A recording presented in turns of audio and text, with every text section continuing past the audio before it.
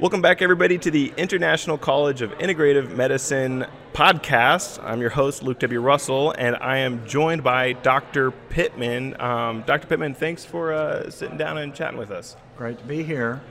So could you tell us a little bit about your practice?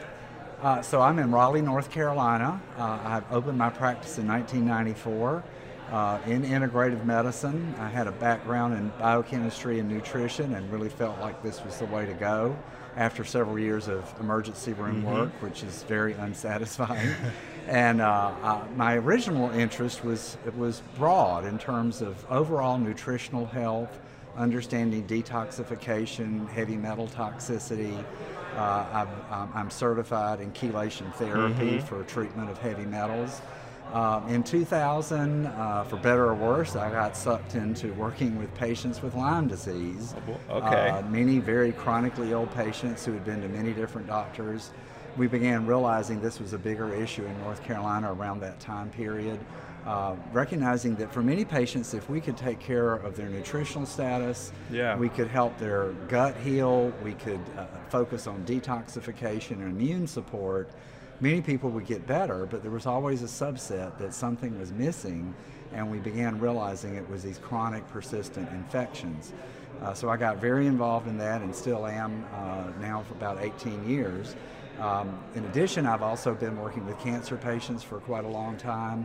I did training with Dr. Reardon back in 2004. Been using high-dose vitamin C therapy since then. And of course, today's conference is all about cancer. So this is an area that unfortunately is taking up more of my practice because it's just become so much more prevalent.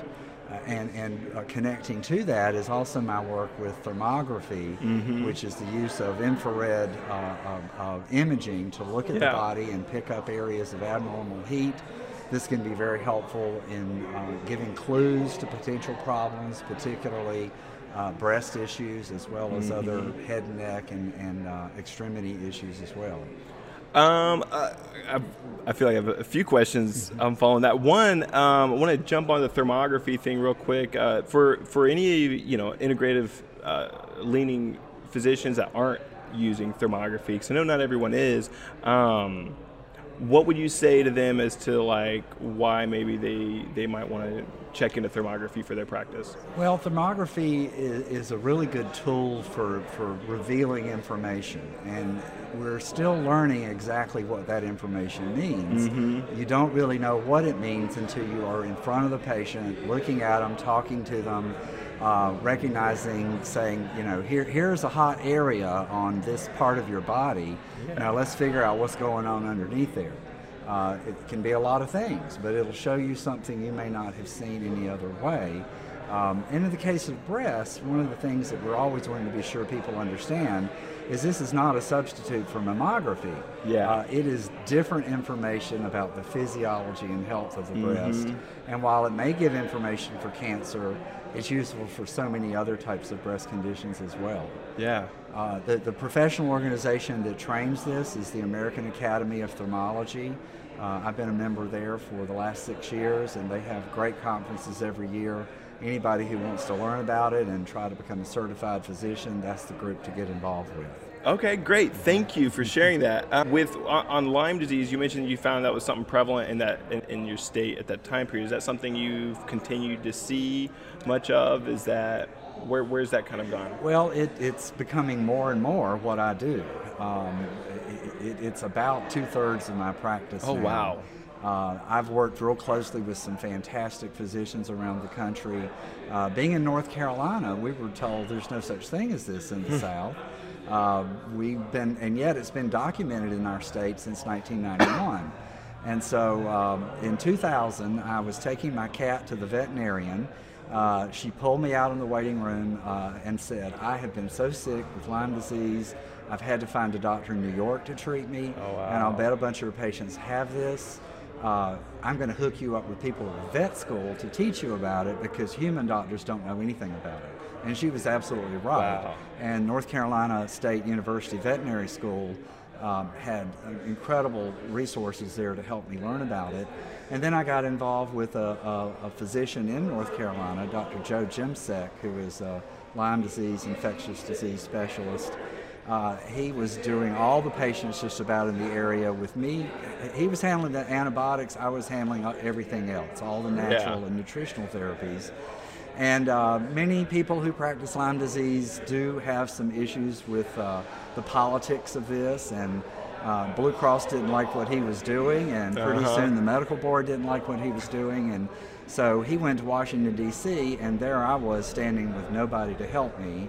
I immersed myself into it even more, got involved with doctors in New York, particularly Dr. Richard Horowitz, who's one of the top integrative Lyme physicians, and with that additional training, felt confident to be able to do this work, and now we have a pretty steady supply of patients as a result. What we're recognizing is Lyme disease really is just the tip of the iceberg. This is actually multi-chronic infectious disease, which is due to many different organisms, and this is all about digging in and finding all the various things that may be triggers of these types of chronic inflammation. And one other area I want to bring up here, as you deal with these complex patients, you've got to dig through and try to figure out all the triggers to their problems. And now we're dealing with mold toxicity. Wow. Mold has become a big, important area, recognizing that so many people have been exposed to water-damaged buildings, and black mold will outgas toxins that can be inhaled, which can get into your bloodstream, can get into your tissues, into the nervous system, and stick there for years, even if the person has left the source of mold. And these mold toxins are basically triggers of inflammation, much like the chronic infections. So you can have a patient coming in with 50 different chronic, symptoms, and you say, well, a lot of these things look like tick-borne infection, but they also could look like mold biotoxin illness, and now you've just got to use all your abilities to try to sort it out, and many of them have both. So you're having to work not only on kill off in terms of getting the infections, but on clean out in terms of how to do the detox effects. Wow. So for physicians listening in and thinking about Lyme disease, mold infections, and this whole host, but particularly within like the Lyme disease realm, for a physician who is maybe less familiar, where would you recommend, like maybe some things that they should be looking out for to say like, oh, this is the path I need to go down to recognize that? Well, we've got several layers of that really present many complications for providers. The first is that there is a political bias against the recognition of chronic tick-borne infections. This is based on such small number of studies that have really supported this, because the studies for treatment in terms of recognizing how do you treat these people, well, back in the 80s and 90s, back up in the New England states where this really started, there were just family physicians, internists who were just trying to help patients, and they said, you've got an infection, here are your antibiotics, and they realized, you come off the antibiotics, you go backwards. And so they kept putting them on the antibiotics, and they kept staying on longer, and they would get better, but as soon as they came off, they would regress. We began recognizing that there's a problem here, that their immune system was not learning how to recognize this infection and mount a response, and we've learned more techniques on how to do this. So the first step is that you've got to have physicians in your community that are at least willing to be open and look for it. The problem is it's not a laboratory diagnosis. It is a clinical diagnosis, and too many doctors rely on a lab that says negative, you don't have it, and forget about it, and don't even try to figure out what's going on with their patient. The latest Journal of Infectious Disease this past month had a new article recognizing that the standard tests that we've been using for years that are looking for antibodies don't really show you this information, because the bug hides inside cells. It's intracellular, it's not floating around in the bloodstream, the immune system doesn't see it, so it can't make antibodies, and the result is that it's walled off and your immune system doesn't even know what's going on. The better way to pick this up is looking for the DNA, the genetic material that comes from the organisms. And now the Journal of Infectious Disease has studied an article and said that's the way to find it. The immunological tests are not accurate. So it's interesting to see that they're kind of coming back around to the recognition this is a greater problem. But you need a good primary care, urgent care physician who has the proper index of suspicion to say this may be a problem for my patient, and at least in the acute phase, they treat it properly. They treat it for 4 weeks, ideally with more than one antibiotic, because we know that the organisms can have many different life cycle phases, and if you don't hit it from all angles, you may not knock it out. Yeah. A common finding I see is the patient who only got 2 weeks of doxycycline. They got a lot better, although they weren't necessarily recovered at the end of 2 weeks. They come off, and within several weeks, they're crashing. Wow. And then the doctor says, well, I've treated you all, I'm going to treat you, I'm going to send you to the rheumatologist. They give them steroids, their immune system collapses, and now they're in big time trouble. And so we're recognizing that we've got to be aggressive with this early on so we can avoid the chronic nature of this infection down the road. The International College of Integrative Medicine is a community of dedicated physicians who advance innovative therapies in integrative medicine by conducting educational conferences, supporting research, and cooperating with other scientific organizations while always promoting the highest standards of practice. Now that sounds very nice, and it is really what we do. Line by line, it's how we spend our time and our budget. But I think the most important thing to know about ISOM is that when people are part of ICIM, they connect with each other in a very special way. They are able to find like-minded healers who can speak their language and who share their obsessive love of science. I call it obsessive because it seems like all you guys want to do is learn. And they support each other emotionally in a scene that can be quite isolating for a lot of our docs. It's great to be in a group of people who enjoys the same kind of success in a field that is not always given credit for their success. Come join us. Check it out. ICIMED.com. Could you share one or two stories of patients, just kind of like, and how just a little bit how you relate that knowledge and how that's kind of impacted a patient's life? Well, story? Probably a couple of good examples. One would be as I call them, the chronic mysterious illness patient, the person who really does not have any clue what's wrong. As I said earlier, they may have been to 10 or 15 different doctors, and the joke is usually the last 5 are psychiatrists.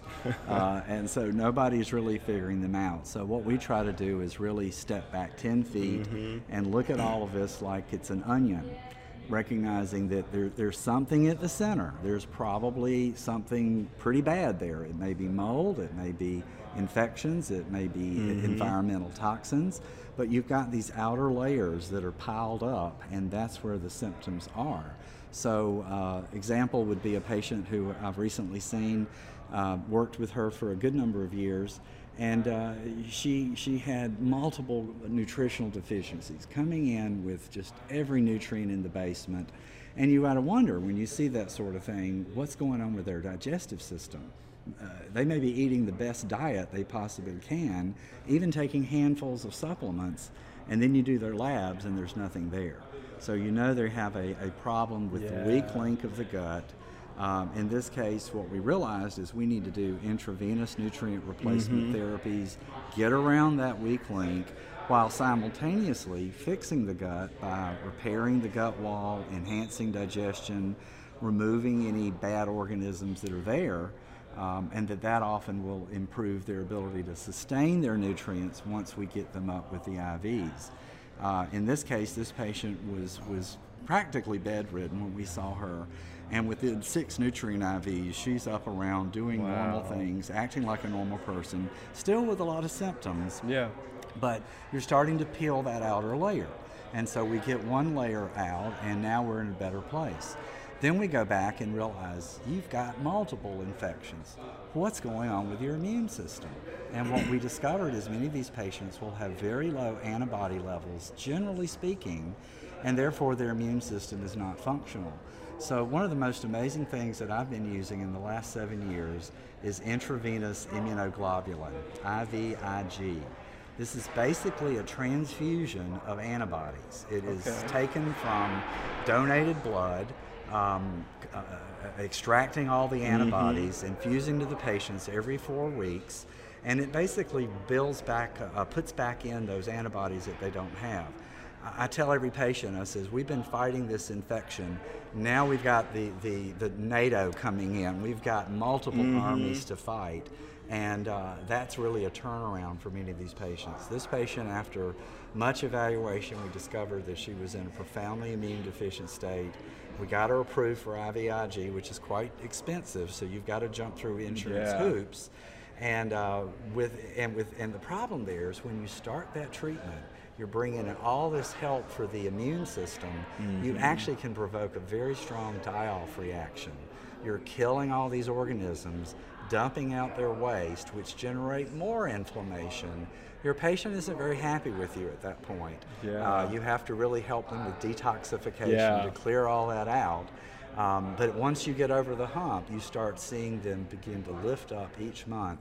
And if we can then come in with targeted therapies for the infection, which in my case I use every modality I have available. I use homeopathic therapies, I use herbal therapies, and I do use antibiotics. I'm even able to provide intravenous antibiotics, which many of these patients do need who have the most severe infection. And when you can hit it from all those directions, slowly but surely you can weed out and get rid of those organisms. And if you're also bringing up the immune system, everything begins to click into place. And I've had patients after about a year and a half on these therapies, all of their immune system markers normalize. And we'll basically say, you know, you're doing so well, why don't we try stopping the IVIG? About half of them are ready to take the break. The other half say, oh my Lord, no, this is what helped me. I don't want to give this up. But it's really amazing to see the ones that you can take off that treatment and now their immune system is holding up. You can begin to pull them back on their antimicrobial therapies. And many of these people are coasting along doing well, and you're saying goodbye to them and sending them out the door. Wow.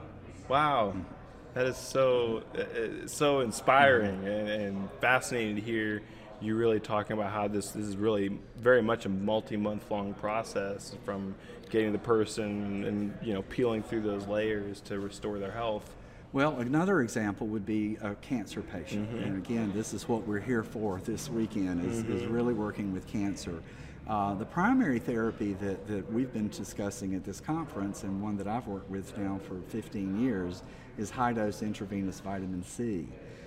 Everybody knows that vitamin C is an antioxidant, meaning that it will gobble up free radicals, which are the little electron particles generated from infections and allergies and toxins. We're always making free radicals, and they are damaging to our cells. And so vitamin C can reduce those free radicals in lower doses. But when you get to really high doses, and we're talking 50 to 75 to 100 grams, and keep in mind that you can only take about 5 grams by mouth without having diarrhea, the high-dose intravenous vitamin C is now a pro-oxidant. It is behaving like a free radical, but selectively targeting primitive cells that can't fight the free radicals. Our healthy cells have natural antioxidant enzymes, and they'll gobble up those free radicals, but cancer cells are vulnerable, and they'll be zapped and destroyed.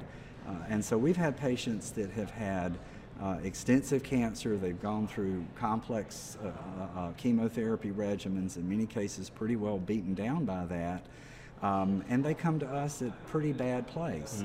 Our first process is getting them built back up, because again, they're so nutritionally depleted. But then we start in on the vitamin C therapy, combining other treatments such as alpha-lipoic acid, vitamin K3, and these all have some extraordinarily good data supporting it. We've had many patients who were, as I like to say it, they're on that train headed to the cliff at 90 miles an hour. Yeah. And what we start doing is slowing down the speed. It's always important that patients understand their what goals they have, and slowing it down is the first goal. Getting it to the point where we have stopped it is the second, and throwing it into reverse is the third. And many of our patients will come in and they'll say, I've been to the oncologist. They told me that my cancer is progressing, but it is progressing at an extremely slow rate. And they'll generally say, the oncologist told me that I'm the longest living patient with my type of cancer that they've ever seen. So that's a really gratifying feeling to know that we've extended these people's lives. In many cases, we've improved their quality of life. We've been able to get them to family events and activities that they didn't want to miss, and they've been able to do. And for some people, it's like they're just in suspended animation, and we can keep them there for quite a long time. Yeah. Oh man, that's so neat. Over your career, you've learned so much through clinical application. How do you feel like you've transformed as a doctor, as a physician, over the years practicing? That's a very good question, and a conversation I had at dinner last night, because many of us realize that what we go through is such a more personal experience than the average physician. To start with, our appointments are very long. We spend an hour, 2 hours with patients. These are people who are shuttled in and out in most of their office visits in 15 minutes.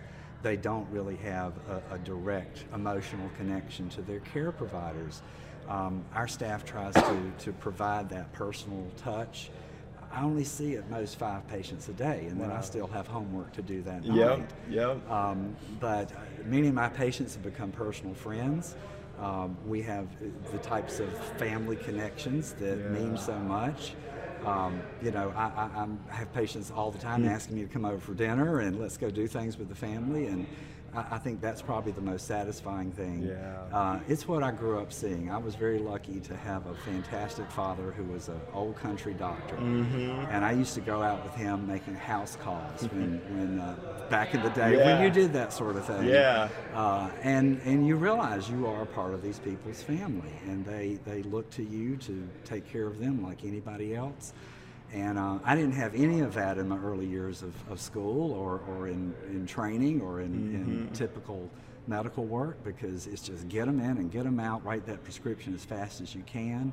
And what I've been able to achieve is what I saw with my father growing up, which means an awful lot to me. Yeah, that's really neat. What do you wish med students today, like if there's one thing you'd love for the med students to be thinking about or know, what would that be? Well, the good news is more medical schools are at least trying to introduce integrative concepts to students. And one of the amazing things that right here in North Carolina was the University of North Carolina in Chapel Hill had gotten an NIH grant to have a class, a survey course to review all different kinds of alternative therapies. And I was one of the original speakers in that group about 20 years ago. And they've kept that going, and it's a way that is at least bringing this idea and concept to those students.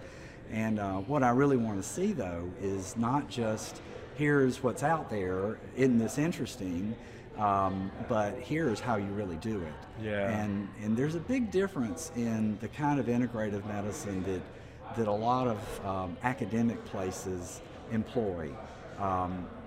Not that there's anything wrong with what they do, but they're very much toward meditation, acupuncture, chiropractic, massage, diet, all important things. But they're not getting to the biochemistry. They're not getting to the cellular level. This is functional medicine. This is the way we really understand biochemistry and apply it. And it's amazing to me that we spend all this time and all these intense basic science courses learning this stuff, and then you don't really seem to apply it when you leave those classes. This is applied biochemistry, and physicians who do this work, they've got to be good in that area. And I would love to see medical schools dovetail what they're teaching them in the biochemistry class and say, here's now how you apply that in a treatment modality. But, you know, we're dealing with a lot of therapies that are natural, that are nutritional, that can't be patented. Drug companies are not interested in doing research and promoting them, and therefore the run-of-the-mill physician never hears about them because drug companies really are the ones that control their education. So physicians who do this type of medicine usually have a personal experience. They have something that wakes them up and makes them realize that the path the way they're on isn't correct. And I dare say that 80% of the people here, that was what happened to them. It's rare for most physicians just to up and decide, I'm going to go into a field where most of my colleagues don't understand what I do, or worse yet, ridicule me, or, you know, put me as an outcast in the community. And many of us in the early days felt that. And the good news is that's a lot less common now. So I think the education is moving in the right direction. Everything's always 20 years behind, so we'll see where we are down the road. All right. Well, thank you so much, Dr. Pittman. This was wonderful. All right. Appreciate it very much.